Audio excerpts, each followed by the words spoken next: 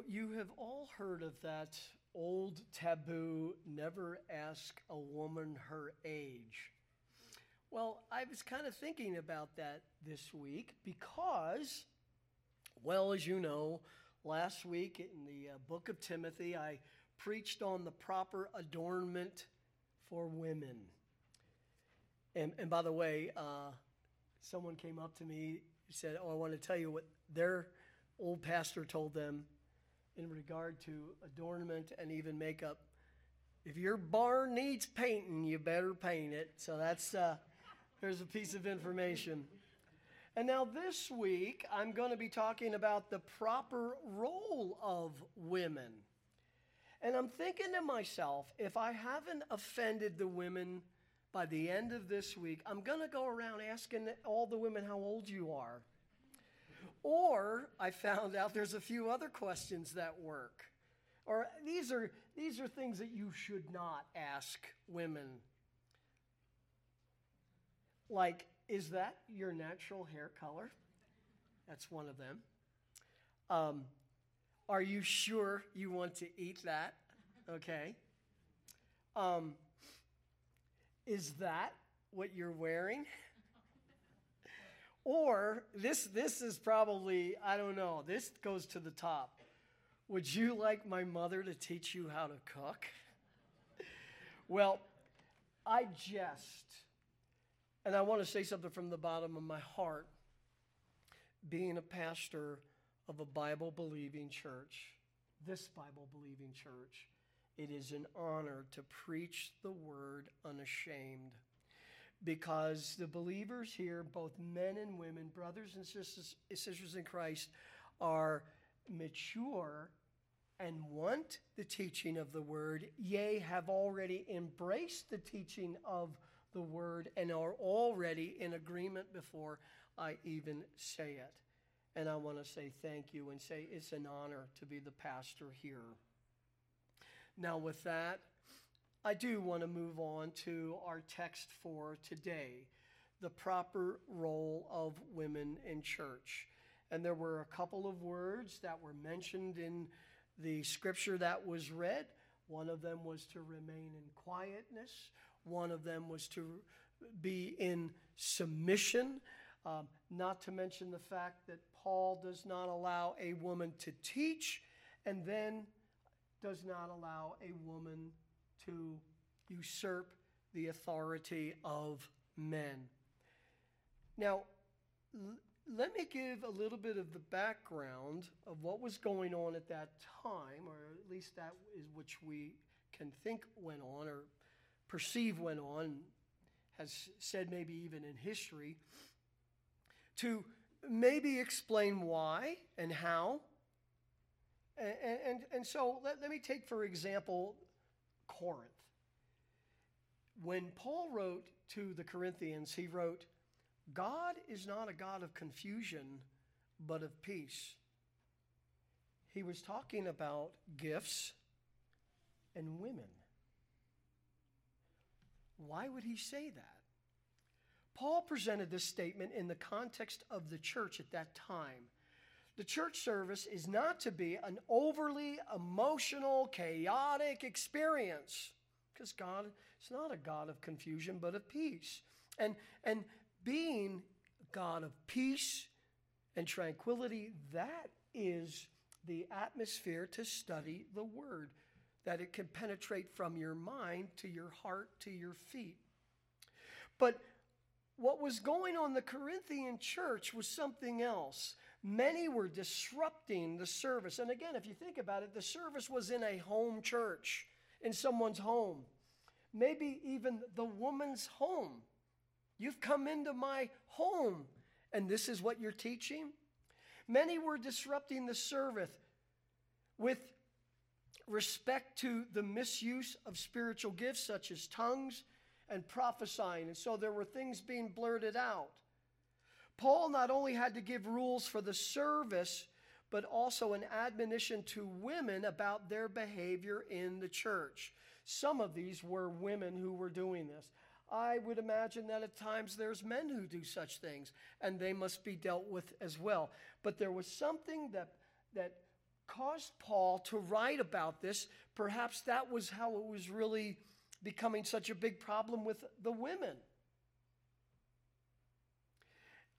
Evidently, the same thing was happening in the church at Ephesus. He talked and gave this letter to Pastor Timothy, how to conduct business of the church and the conduct of the church. Now, he's already talked about improper behavior of men. You remember in verse 8 of chapter 2, he said, "Therefore I want the men in every place to pray, lifting up holy hands without wrath and dissension." And usually when you read a statement like that, it's going on in that church. That's why he's saying it. Or it's going on in other churches. It's something that needs to be said. And so to men, he said that. And by the way, we're really not done with men. We're going to be spending quite a bit in talking about the qualifications, yes, of elders. But let me tell you something. These are Christian qualifications for men. You don't wait till you become an elder to work on these things. You can become an elder because these things are already worked in your life. So we're going to be talking about all of these things. And then he talked about the improper adornment of women. And this was going on, and some of it was very indecent, and it was very similar to what even prostitutes were wearing. And then there seemed to be, on the other side of that, it was a show. It was a show who could be the most talked about with the most expensive jewelry and things like that. This is not what is to happen in the church. And now Paul is going to deal with this problem, with the problem which is going to really tell us about the proper role of women in the church. Now, before I go any further, I do want to just make a major statement. So when he talks about the role of women in the church, we know that this is very controversial outside the church and even inside Christendom. And usually the biggest argument that was cultural in Paul's day, what we're going to see here is it has nothing to do with culture. Paul argues from creation and the divine design. And I'll be honest with you, you can bark all you want about God's design. You can bark about how unfair it is, but you will never have the joy of the Lord until you submit to Him. To Him. And by the way, something I do always say, whenever I talk about submission, the truth of the matter is, whenever I talk about submission, I first of all point out that one of the chief characteristics of the Lord Jesus Christ was that he was a servant and submissive to the will of God. Every one of us will pray, "Lord, make me like the Lord Jesus Christ." Well, then you better expect humility and submission. Submission for men to the Lord Jesus Christ, to do what we ought to do, regardless how difficult it is. Submission to our authorities, Romans 13. Well, I don't like the authorities. Submission to our authorities, Romans 13. Submission to even the church. Well, this is 2023. We don't do that kind of thing. Well, as a Bible-believing church, we're not here to cater to culture. We're here to follow the principles of the Lord Jesus Christ laid out in His Word, to glorify Him, and then as a byproduct, we have a joy of the Lord. So with that, let me go ahead and read the scripture again. This is from 1 Timothy chapter 2, verses 11 through 13. The whole thought ends in verse 15, but I did not think I could cover it. In fact, I'm very thankful that I'm here this morning. I could not study until yesterday is the first time I was able to feel well enough to study. And anyway, God gives grace. Although, if I wouldn't have been able to preach this sermon today, I mean, how bad would that have been, you know? But seriously, it says a woman must quietly receive instruction with entire submissiveness. Now, I will indeed go through this, and I will try to explain these. And I do think that once we understand the proper biblical, God-centered explanation, it will go well. But I do not allow a woman to teach or exercise authority over a man, but to remain, and he says it again, quiet. And here's his argument, not from culture, but from creation. For it was Adam who was first created, and then Eve. Let's pray. Father, as we embark on your word, Lord, this isn't the only difficult text, perhaps, to apply. Lord, the truth is every text can be difficult to apply. When we see it's a besetting sin, when we have a struggle, when just our sinful nature raises its ugly head, oh God, I thank you that you've given us a new nature. And I thank you that you've given us a hope of the eradication of our old.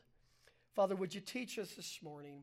And again, I am thankful that I am preaching to the choir this morning.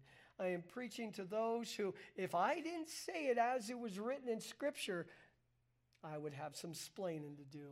Father, we ask now that you give us that wisdom. Help me, keep me from error. Give me wisdom. Give me gentleness and graciousness and truth. And we'll thank you for it. In Jesus' name, amen. Now, I want to, having given the background of some of the reasons why this was said, and in fact, let me go ahead and even read from 1 Corinthians chapter 14, verses 33 through 35, just to kind of let you know what was going on in some of the churches, enough that something had to be said. For God is not a God of confusion, but of peace, as in all the churches of the saints. The women are to keep silent in the churches, for they are not permitted to speak, but are to subject themselves, just as the law also says. If they desire to learn anything, let them ask their own husbands at home, for it is improper for a woman to speak in church. Looking at our verse this morning, we'll begin with verse 11. A woman must quietly receive instruction with entire submissiveness. Now, I want to mention one more thing about culture. Before women or anyone else wants to just marry culture, let me give a little bit of history of culture. When it came to women, this verse is actually sort of a liberation. What? He said women must receive instruction, or literally, women must keep on learning. Just to say that women can learn and should learn was a new radical thought. Respectable Greek women were kept in seclusion with not much advantage for learning, nor expected to learn. First century Judaism did not hold women in high esteem. Though not barred from the synagogue, Jewish women were not encouraged to learn. But Paul at least states that women were to learn. They were there to learn, and we're going to talk a little bit more about that. But years ago, there was a movie out that starred Barbra Streisand, and it was called Yentl. And Yentl was a movie where she was a young girl and loved the Word of God, the Torah. She was a Jew and grew up in a Jewish family, but they would not allow girls to come and learn. And so she pinned up her hair and she pretended she was a boy and she went and learned the Torah. Now, you can imagine all kinds of drama in there and out, and I don't even remember all of it, but I do remember the line, or actually I saw the line. She was disgruntled saying, about these boys getting to learn. She said, they're talking about life, the mysteries of the universe, she complains, and I'm learning how to tell herring from a carp. That is the idea of the background. And Paul says, literally, now he's going to qualify it, but you must keep on learning. So Christianity was a liberation. It was for them to learn and grow in the Lord. It will talk about their behavior and the type and the way. And I'll explain about all of these things. And I think I'm even going to deal with, well, what about in our own Bible studies, where we have a Bible study on Wednesday night and we open it up for questions? And is a woman allowed to talk at that time? And I believe yes. I believe what we're really talking about is a disruption. Like if I was preaching right now and somebody just yelled something out. I know one time I was preaching, and you have to understand the person. She's a sweet sister in the Lord, and she a godly Christian, but I was preaching, I don't do it every week, but I was preaching on submission in that church. And I was giving an illustration of like an old homemaker's description of a woman and what she had to do. And she took the paper, crumbled it up, and threw it at me while I was preaching. We did not excommunicate her, but she will giggle every time we talk about that. But if someone were to exclaim right now and start yelling things out, I would be looking at Dave, Tim, Mike. You need to take care of this disruption so that we have an atmosphere. Now, that could be a man, but it could also be a woman. And it seems to me, if it was done in the woman's home of the early church, as they were church homes, you wonder if she didn't feel she had a right to say what she believed and what she didn't. Finally, Paul had to lay down the law, said, no, you learn in submission and quietness, and I will give you the reason, and the reason is because divine design. By the way, it is a command here. It's in the imperative. You must keep on doing this. And let me just stop at this point and just say this. That's why it's a joy to be here. You people love the word and you want the word. And you talk about the word and you give the word. And so it's just a joy. And so I remember even in like the Greek classes, we would talk about the word. And many of the great comments came from women. The light turned on for them as they saw the applications from the Greek. And they made comments and it was good.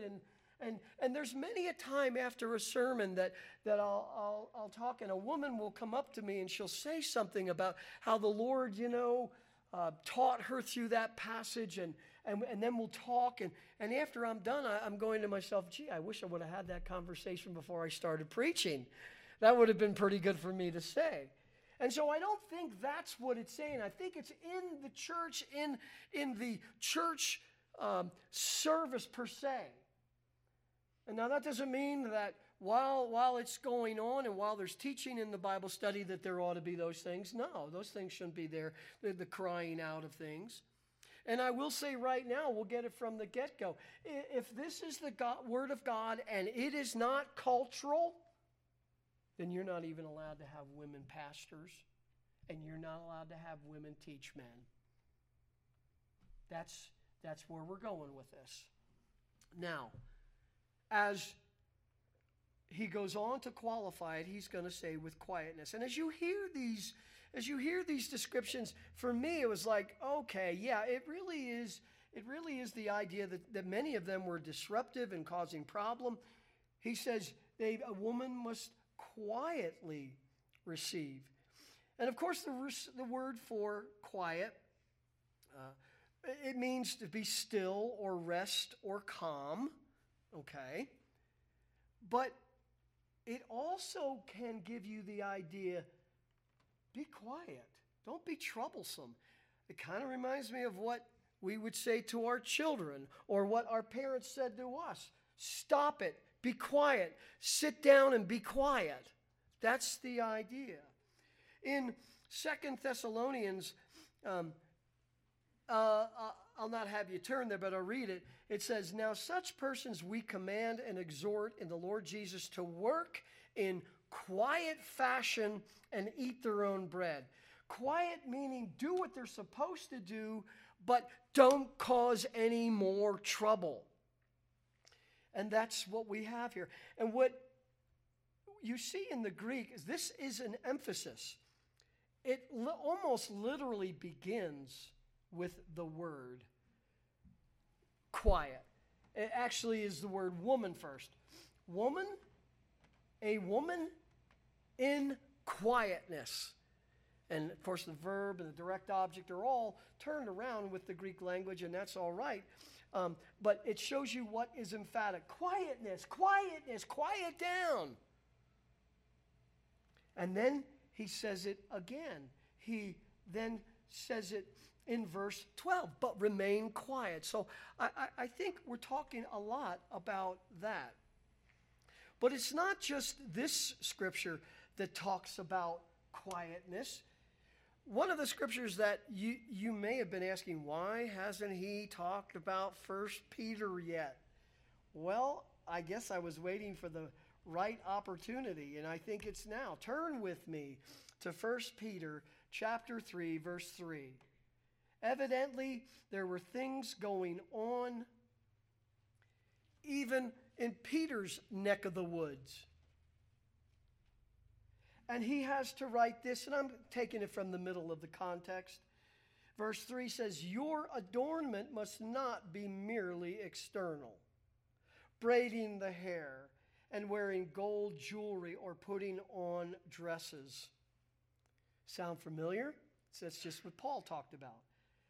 And I love the beautiful way he says it, but let it be the hidden person of the heart, with the imperishable quality of a gentle and quiet spirit, which is precious in the sight of God.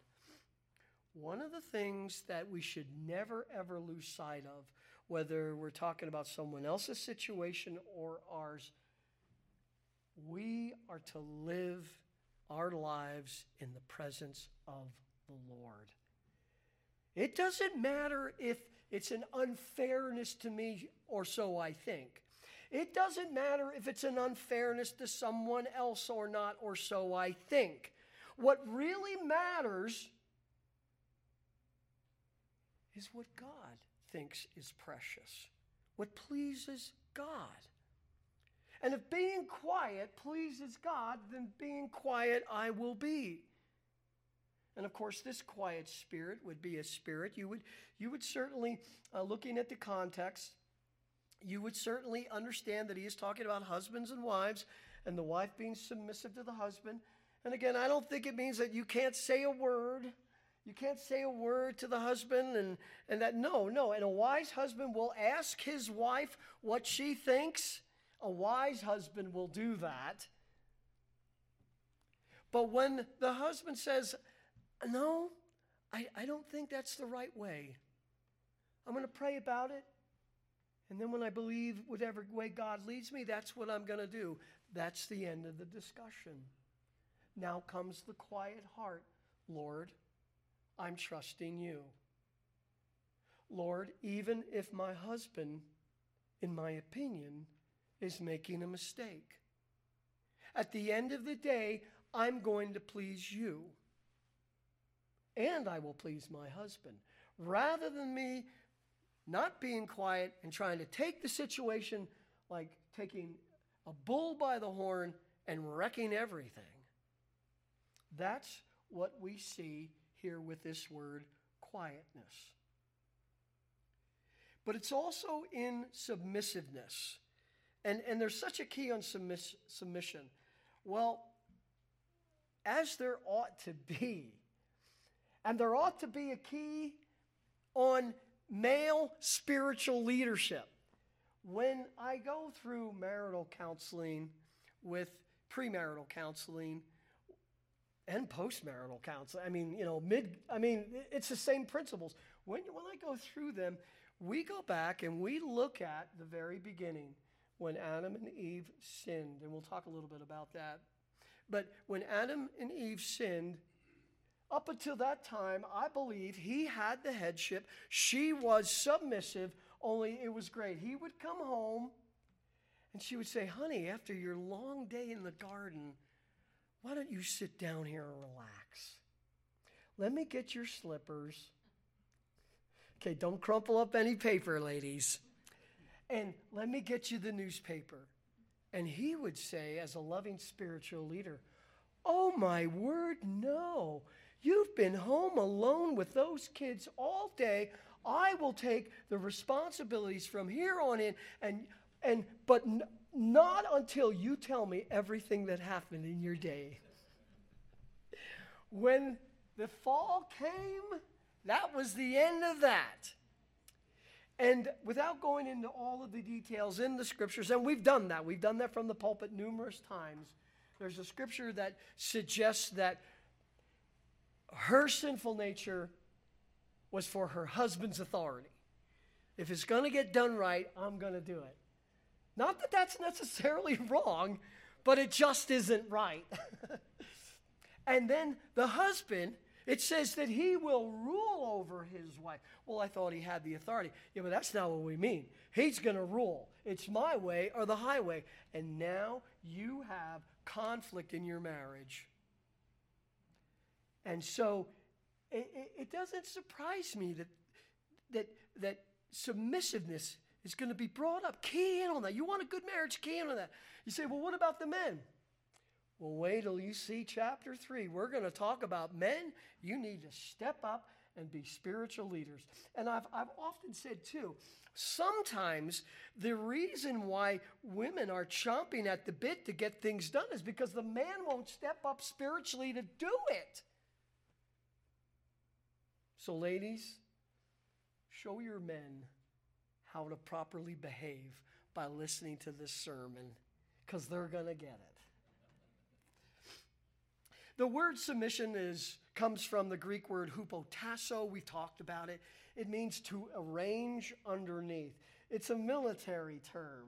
You know, the sergeant and then the private, and there's an arrangement there of chain of command. Now, when we talk about husband and wife, this does not mean you treat your wife like a drill sergeant. You know, there are some consequences for behavior like that.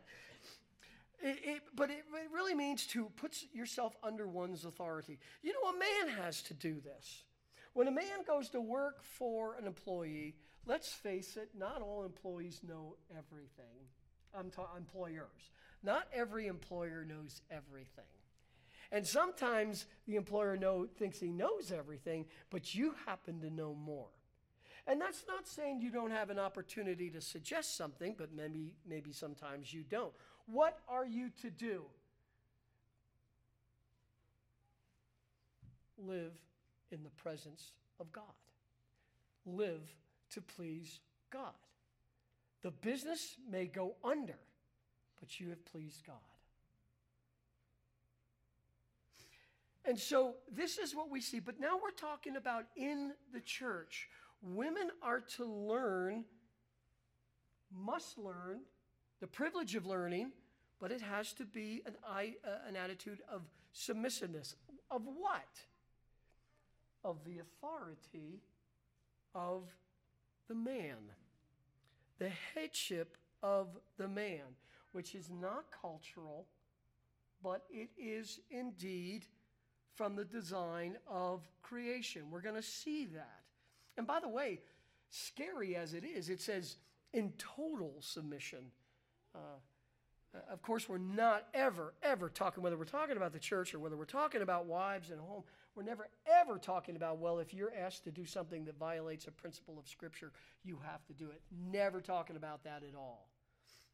And I guess while I'm still on the subject, when you think of what will influence a man, and I'm thinking of wives and husbands, I'm thinking of, right now I'm thinking of the newlyweds here. So you didn't know you were coming to marriage counseling today. When a woman is submissive And at the end of the day, when the final decision is made, she says, okay. And she leaves it between the husband and God. One of the interesting things that happened right away, they're not fighting anymore about it. She says, well, you're the head of the home. You can make the final decisions between you and God. The man is like, what did you say? And then he's like, you mean I'm responsible now? What do you think we should do?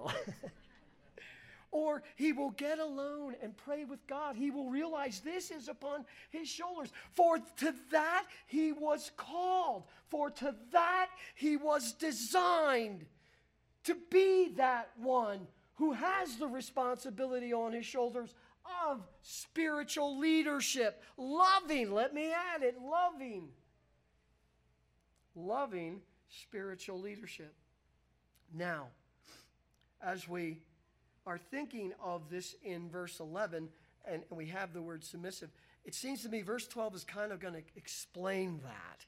It's going to say, yep, that's exactly right. It is talking about the authority of man and the headship of man, and I want to talk about that, but we've got to get through verse 12. So 1 Timothy chapter 2, verse 12. Man, where's the time? And then he says, but I do not allow a woman to teach or exercise authority over a man, but to remain quiet. Now, first of all, let me explain what it means, and then let me explain what it doesn't mean. This is a timeless principle in which God designed and is coming forward by the mouth of an apostle, an authoritative apostle. Written down in the inerrant scriptures, it's the timeless principles that men are to be the teachers and the spiritual leaders of the church and in their home. And fellas, how's that going?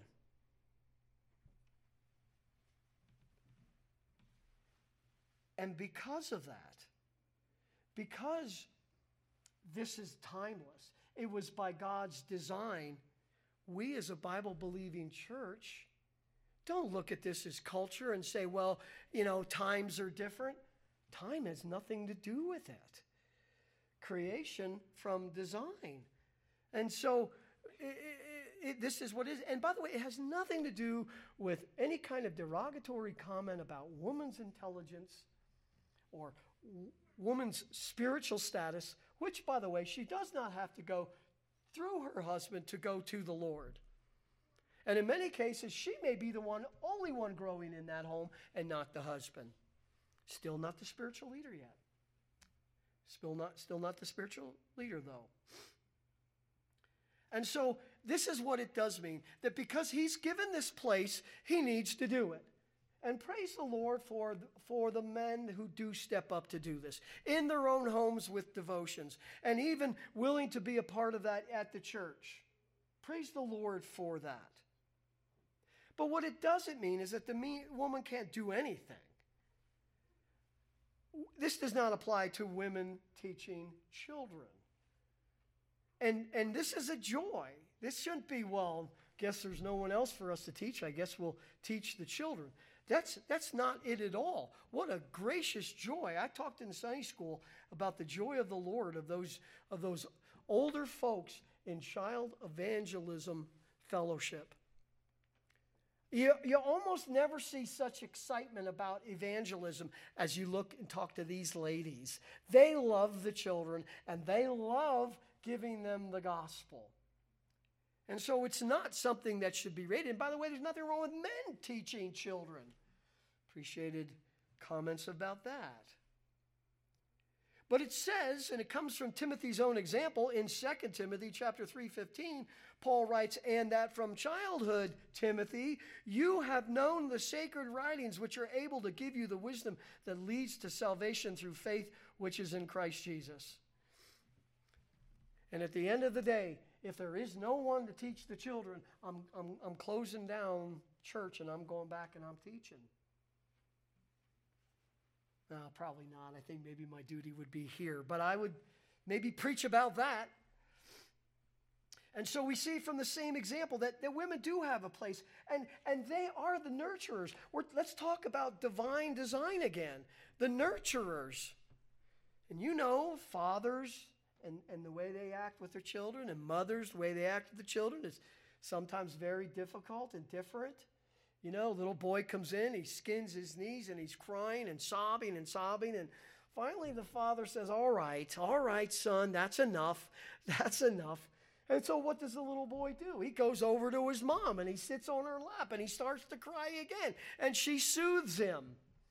She's a nurturer. And you think about the precious truth of nurturing and teaching them the gospel. And then this doesn't apply to women teaching other women. That's certainly permissible in the church. It's certainly permissible for mothers to teach their daughters. In fact, that's talked about in the scriptures. There's plenty of opportunities. You just cannot teach men because of God's design and headship.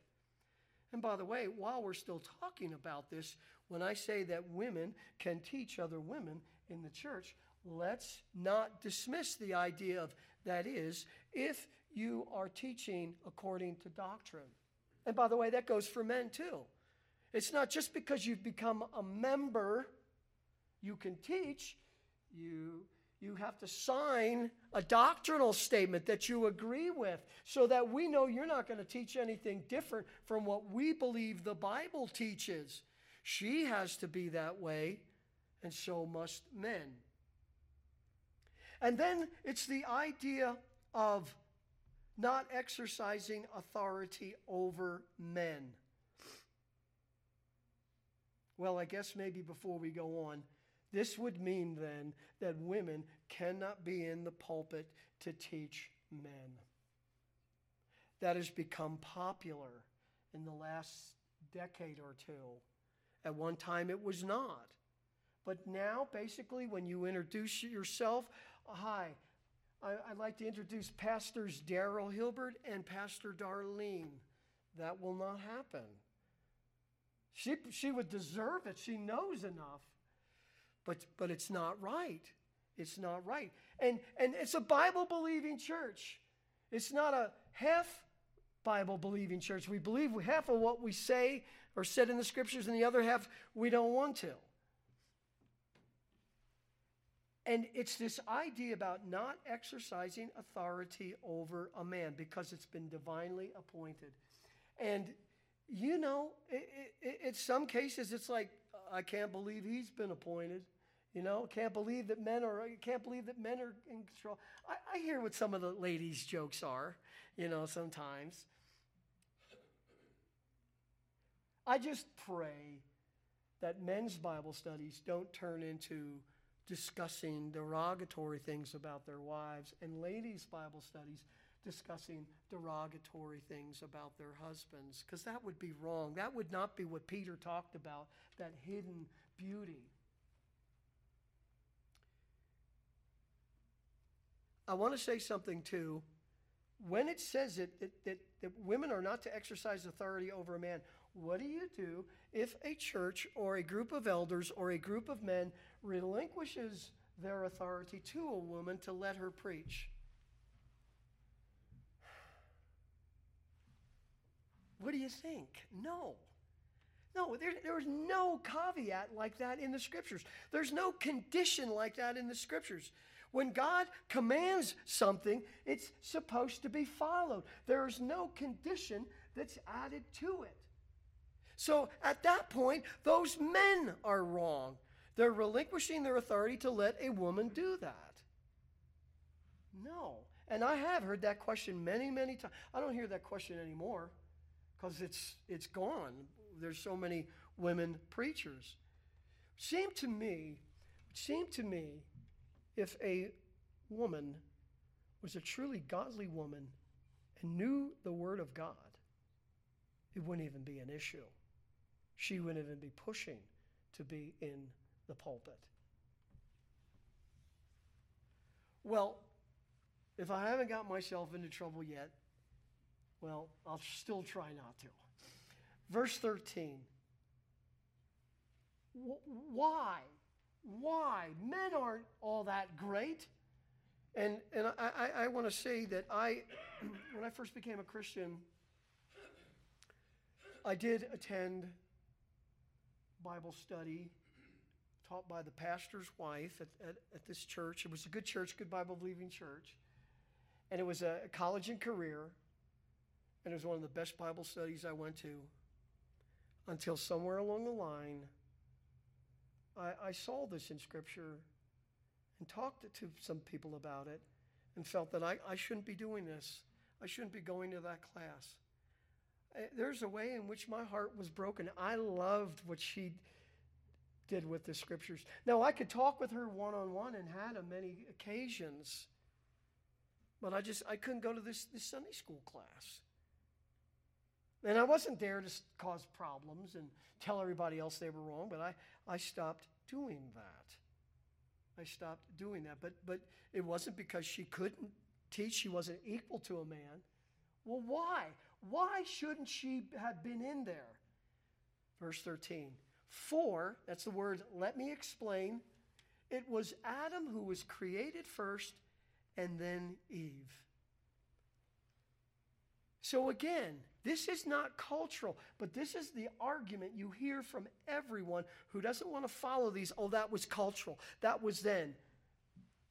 Okay, yes, that was then. That was at the time of creation when God decided everything. Yes, that was a time back then, but He decided it for all time. Not just until our wonderful society came along and was smarter than God and decided to change culture.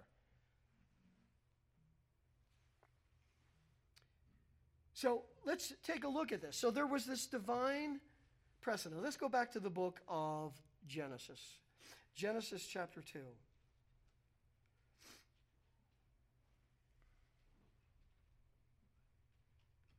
Genesis chapter 2, verse 7 and then 8. Now, was it just the luck of the draw that Adam was created first? It was God's design. In Genesis 2, 7, it says, Then the Lord God formed man of dust from the ground and breathed into his nostrils the breath of life, and man became a living being. Now, Eve wasn't created at this time. It says, verse 8, Then the Lord planted a garden toward the east in Eden, and there He placed the man whom He had formed. So we have the man, we have the garden, and then we have a command. In verses 16 and 17, God gives the command to Adam. He's the head, he's the headship. He's the first. The Lord God commanded the man, saying, From any tree of the garden you may eat freely, but from the tree of the knowledge of good and evil you shall not eat, for in the day that you eat from it you will surely die. So it's to the man now. He's cultivating the leadership of the man. And then in verse 18, he said, I'm going to make a helper for you, a suitable helper. Genesis 2:18, Then the Lord God said, It is not good for the man to be alone. I will make him a helper suitable for him. Suitable meaning that she was similar to him. Helper meaning that she was going to help him in his endeavors.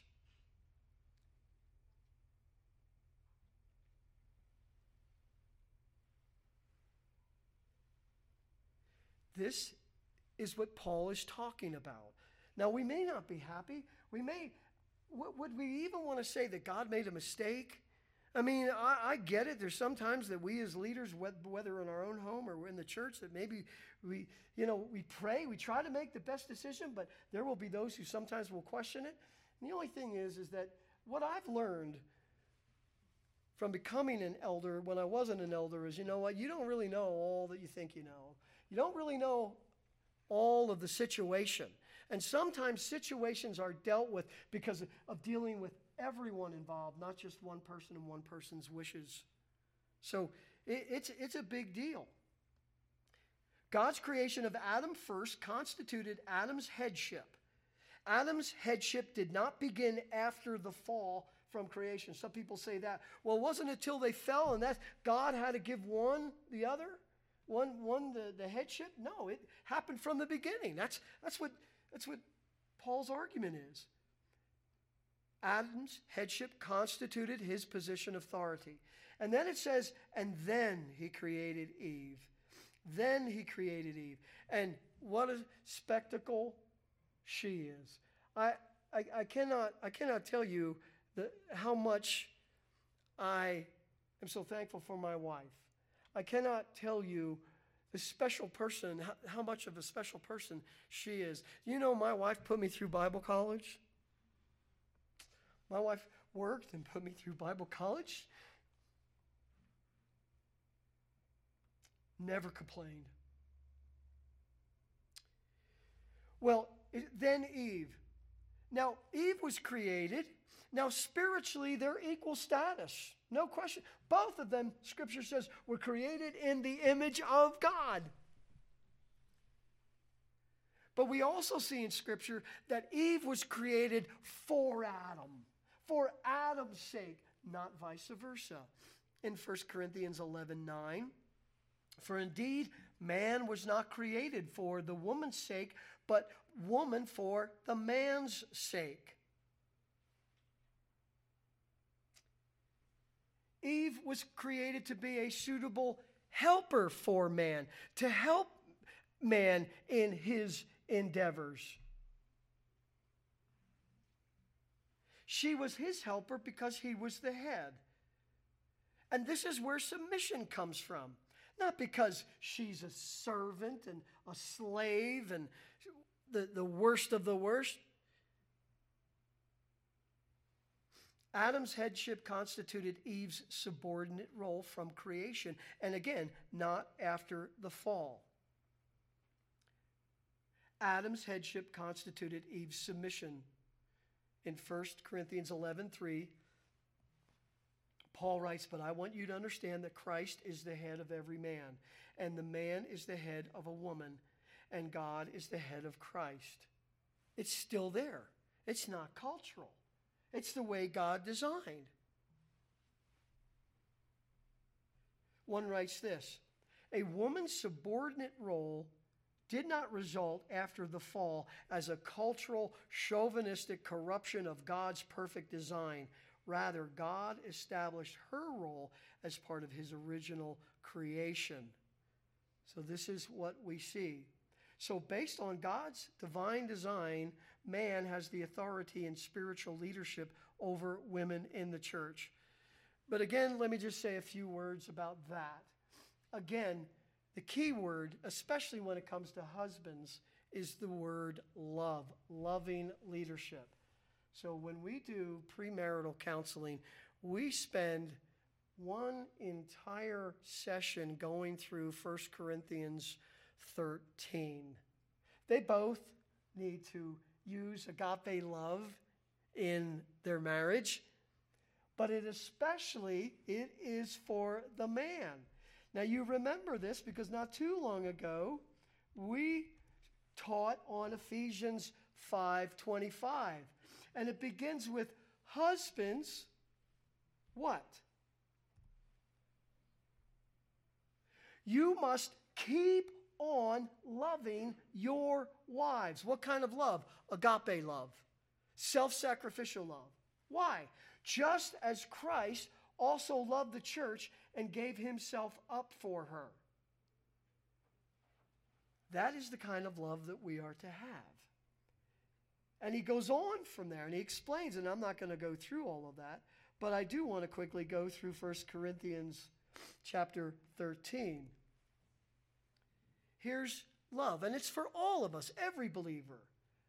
But if we're going to apply it to a husband or we're going to apply it to spiritual leaders, don't think you're here in a leadership position as God's gift to the church. That's wrong. Love is patient. And I don't know why he had to add anything else, because I find myself working on this one 24/7. But it's right. And the idea of patient is you can have a short fuse or a long fuse, okay? If you're patient, your fuse is long. Some of us don't even have a fuse. Just as soon as the match gets near, it goes off. It's not going off. It's being patient, being patient. And I have to be honest with you. I've had people be impatient with me in leadership position against me. I mean, they're in a leadership position and they were impatient with me. It didn't work very well. Didn't make me do a better job, and just made me more nervous, and it just, made me want to retaliate. But I often think of my stepfather, who was about the most patient man that I've ever known. He would have me help him. He would make me help him, and I'm so glad he did. Like if there was a construction work, and I would go and I would make the mistake. I would do it, and I am like so nervous because I am going to get it now. And he would just say, "Oh, well, what are we going to do now?" And he would express it in such a way that he's made mistakes so many times. And so that's not the way that you go at it, is to just blow up. Is what are we going to do now? How are we going to fix this? And it just was incredible. Of course, he was the one that would say about himself, he says, "I don't know, I cut it twice and it was still too short." But I think of a real example of someone who was patient. And so we look at this. Love is kind. Okay, put those two together. You don't need the rest. Love is not jealous. Love does not brag. Love is not arrogant. And some of those words mean you're full of hot air. You're just a puff of air. Take a pin and there's nothing there. It does not act unbecomingly. It does not seek its own. It's not provoked. It doesn't take into account a wrong suffered. Wow. You show me a couple that has that down, and I'll show you a couple that's getting along well. Does not rejoice in unrighteousness, but rejoices with the truth. Love bears all things. And you know what the word means? Puts up with. That's it. I'm done. I can't put up with this anymore. I can't put up with her anymore. Love puts up with her. Love puts up with him. Love bears all things, believes all things, hopes all things, and endures all things.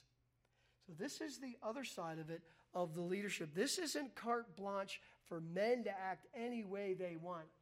And I am told by women that when a man does this and leads by this, they will be eating out of his hand. And I dare say that I say, if you find a woman who is submissive to her husband, giving him the final say, yes, has a right to say something, absolutely. But at the end of the day, the final decision, and she's, well, honey, you're the head of the home. I'm just going to trust in you and the Lord, but I'm just going to trust in you. You will have him eating out of your hand. But this is all in reference to the church. And so this is the role of the church, how it's supposed to be the church. It's the same divine design comes into the church. And it doesn't mean to be unfair. It's not derogatory, but this is the way that it needs to be. And maybe I'm biased, but I think it's working well here. I think the ladies would all tell you this. And I think they're not asking to preach a sermon. They're not asking to teach men. And it works very, very well. And it's the same thing that after our Bible study on Wednesday night, women can pray with men. This doesn't mean that they can't pray. We find the early church together, men and women praying together, waiting for the Holy Spirit. And so we could do that. When we ask for any questions or as far as I'm concerned, I think it's very permissible that if a woman has a legitimate question, she can ask it, an insight or something like that. Now, she doesn't want to go overboard, and at some point there may be, well, I think you need to, go home and ask your husband. Which leads me to one final point. So when I think of what I'm doing here from the pulpit, men, you are my number one target. Because I know that you're the spiritual leader of your home and you're supposed to go home and you're supposed to teach your family. So let me help you. I will try to teach you from the scriptures, but then you got to go and teach. And as this all works together, I think there's peace, not chaos, peace in the church, and peace, not chaos, in the home. And I'll just say one other thing, and we'll pick this up next week. But sometimes the idea of prophetesses in the scriptures present a problem. Is this a double standard on God's part? Shouldn't there be a little wiggle room then of the New Testament? Well, we'll bring that up next week. We will. But I do say this.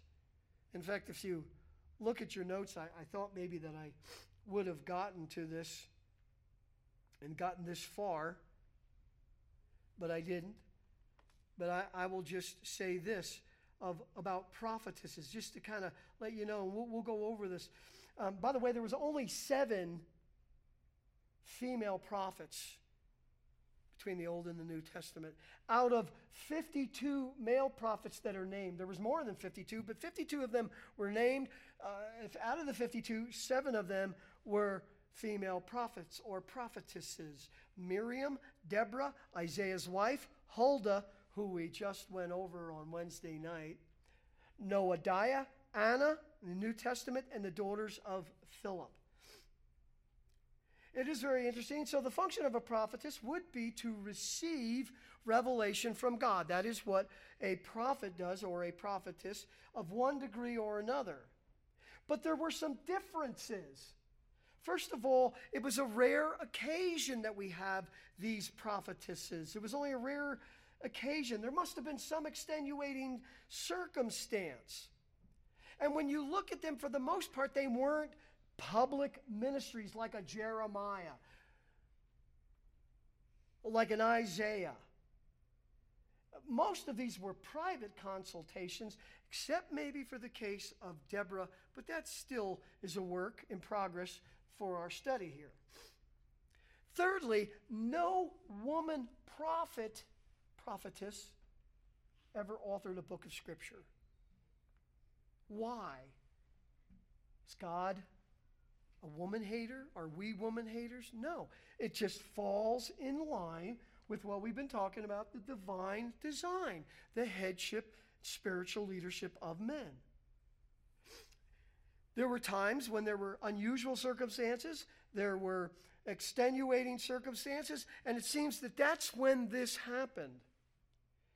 Is this a double standard on God's part, telling us now in Timothy that they cannot teach a man and they can't exercise authority over men? No.